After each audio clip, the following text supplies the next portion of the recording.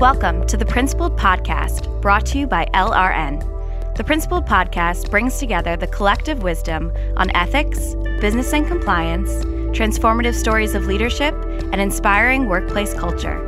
Listen in to discover valuable strategies from our community of business leaders and workplace changemakers. Hello, listeners, and welcome to LRN's Principled Podcast. I'm Carolyn Grace, content writer and podcast co-producer at LRN.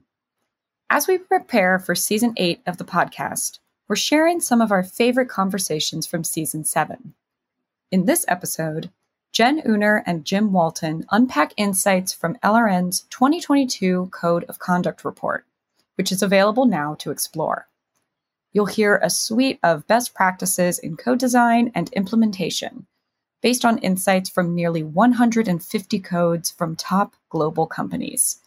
So, let's dig in. Enjoy! A code of conduct is your organization's character and culture written down.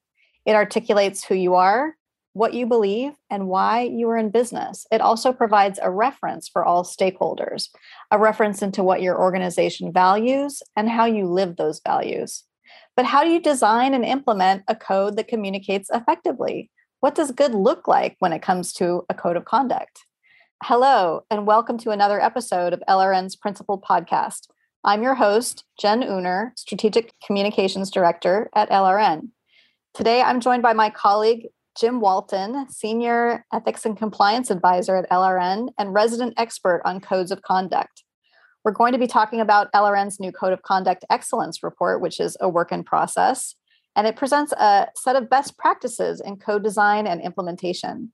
The report features insights from nearly 150 codes of conduct deployed by companies around the world. Jim is a real expert in this space and has played a vital role in developing LRN's point of view and our view that codes are foundational to developing and managing ethical corporate cultures.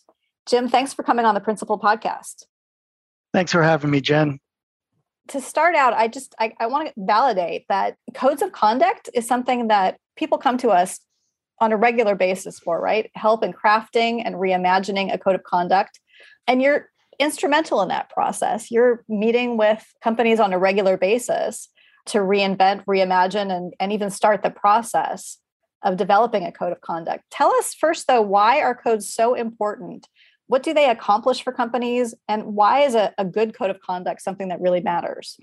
Absolutely. As you said at the beginning, the code of conduct, and this is something we feel very strongly about at LRN, that a code should be an organization's character and culture written down. So when you look at a code of conduct, you should get a sense of who that company is, what's important to them, what are their values, and how they do business, how they go about interacting with their colleagues, with their customers, suppliers, and the world around them. And so the code of conduct is really the basic document that outlines that for all employees. So really helping to set the foundation for the ethical culture that everyone is trying to achieve. And we've seen an evolution of codes. In the past, they were very rules oriented, and now we're moving into much more of a principles and values based code of conduct. Which is such a good idea, I think, as someone in communications. As a part of the process of creating the latest Code of Conduct Excellence report, you undertook with a team an assessment of codes by top firms, as I understand it, on 4 major stock exchanges. Tell us about this. So we wanted to expand our reach beyond the United States to cover some of the major markets where ethics and compliance programs should be fairly mature. And we expected this to yield a good cross-section of codes of conduct for the study. So we decided to pick the top 40 companies on the major stock exchanges in the following markets: the S&P in the US, the FTSE in the UK, the CAC in France, and the DAX in Germany. So out of a total of 160 companies, we were able to find publicly available codes of conduct for 147 of them. That's pretty impressive.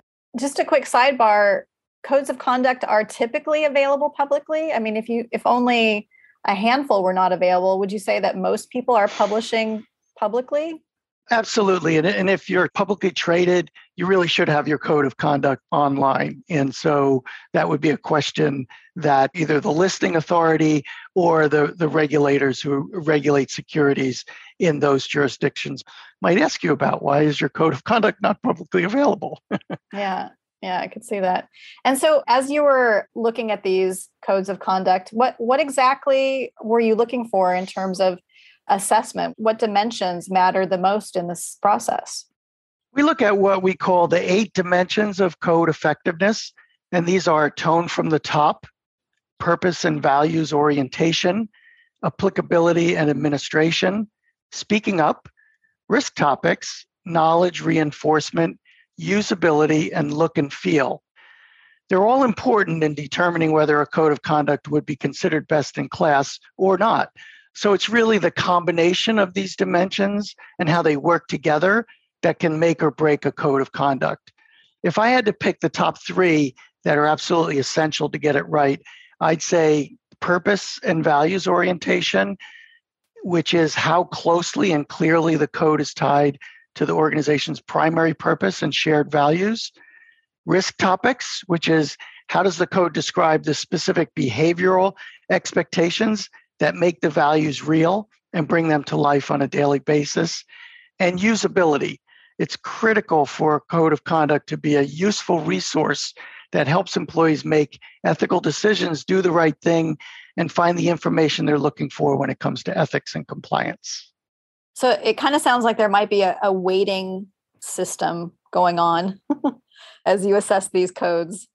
Absolutely. So our assessment framework was originally developed in 2015 by former in-house ethics and compliance practitioners, drawing on research and experience on what makes an effective code. And over the past 7 years, we've continuously updated the assessment criteria to reflect the latest research, regulatory guidance, and experience in helping organizations reinvent their codes of conduct. So within each dimension, there are a number of underlying criteria. Each will yield a score from 1 to 5, with 1 being the worst and 5 being the best. And so as a result, we're able to produce an overall score for each code, as well as individual scores for each dimension. So one of the things that I liked about this analysis and this scoring, as I was getting familiar with the report, is that you didn't just divide the results into, even thirds. You really applied kind of an indicator of excellence on each of the dimensions. I think I saw that, like a minimum, there's obviously with this process, there's a minimum bar to hit to achieve a top rating. And so the range, the way that I saw the data play out and what I was looking at, it's the sneak peek, there were 17% that were ranked most effective. And the vast majority were effective in the middle. I think it was like 50%. The remainder qualifying as less effective, which is how I would call, excellent, serviceable, and needs work. What were the common markers of the most effective codes? How did these things shake out? Well, first of all, I love your characterization of excellent, serviceable, and needs work, because that really describes it really well about how, it wasn't just looking at the top third, the middle third, and the bottom third. We wanted to be fair. We'd love every code to have a score of 5 on every dimension, or at least a 4 across all dimensions, but that's just not realistic. So even with all of the progress that's been made with codes of conduct over the past 5 or 10 years within the ethics and compliance space, there's still a lot of work to do. And the bar just keeps being raised all the time. So we decided that codes with an overall score higher than 3.5 would be categorized as more effective or excellent, as you've said. Codes that score between 2.5 and 3.5, we consider those to be in the middle range or effective. So it meets the basic needs. Nobody's going to get in trouble for missing something really important. And then finally, the codes that are below 2.5 are considered less effective and need work and sometimes need a lot of work. So the fact that exactly half of all the codes we evaluated fell in the middle or effective or serviceable category really indicates that many companies understand the need for a code, And they also understand the basic standards and expectations around codes. On the other hand, the fact that 1/3 of the codes fell into the lowest category and less than 1/5 were considered more effective in the top category, that suggests that there's significant room for improvement across the largest companies in France, Germany, the UK, and the US. So, taking a bit of a look at some of these results, was there anything that jumped out at you in terms of, where is everybody tending to do well, like on which dimension, or which region is, maybe outperforming the others?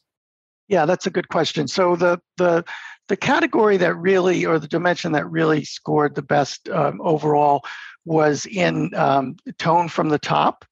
And so that's really good. That just tells me that, and that was about 50%. That tells me that people really get that. That's something that we've been hearing about for a long time now.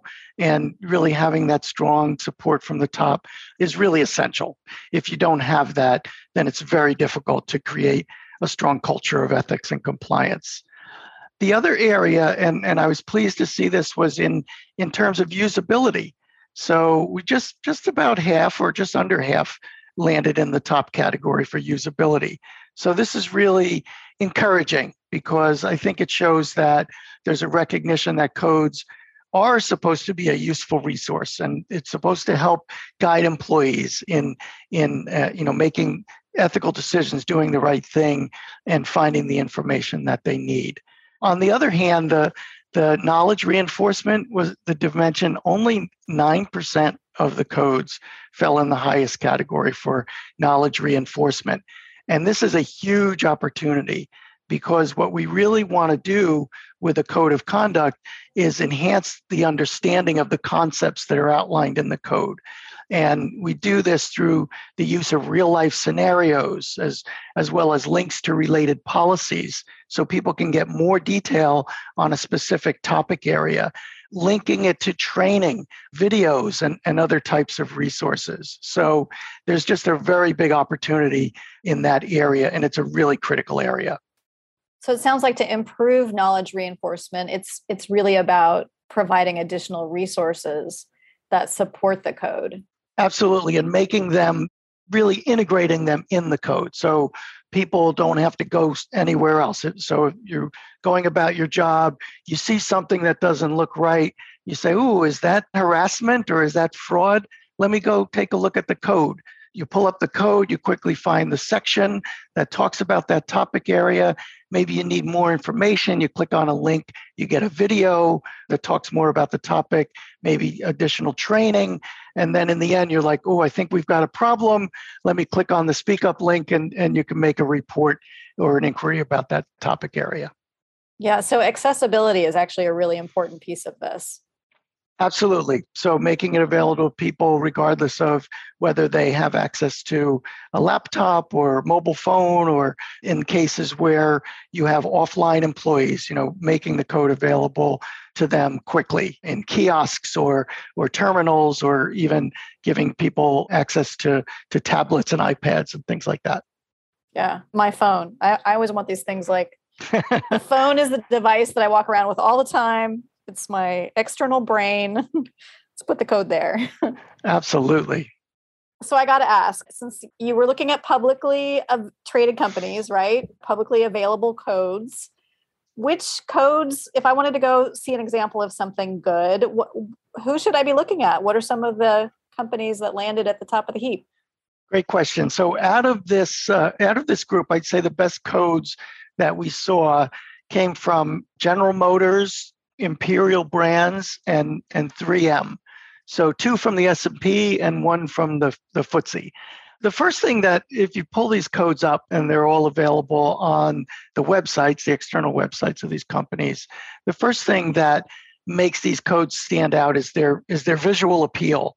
So they really reflect each of these companies' unique business, brand, heritage, culture. You really get a sense of who they are. And in the case of 3M and General Motors and even Imperial Brands, you may be familiar with some of those brands. And so the code would look very familiar. right up front, they also talk about how the code helps the organization fulfill its purpose. So, what's the reason why we get up in the morning and come to work? How do we enhance people's lives, make the world a better place? And lining up with the core values of the company. And then finally, they're very readable and usable. So they're easy to navigate, move around in, find information. And the information is presented in a way that's understandable and digestible for the reader. They're really fantastic for examples. That's great. And I'm sure we're going to be able to find those links and post them to the show notes for this podcast. So those, again, large publicly traded companies. Let's say, though, I'm an entrepreneur, or better, I'm a venture capitalist, and I'm about to invest in a great kernel of a firm and, help it scale up. I can see a big market opportunity for this new business venture.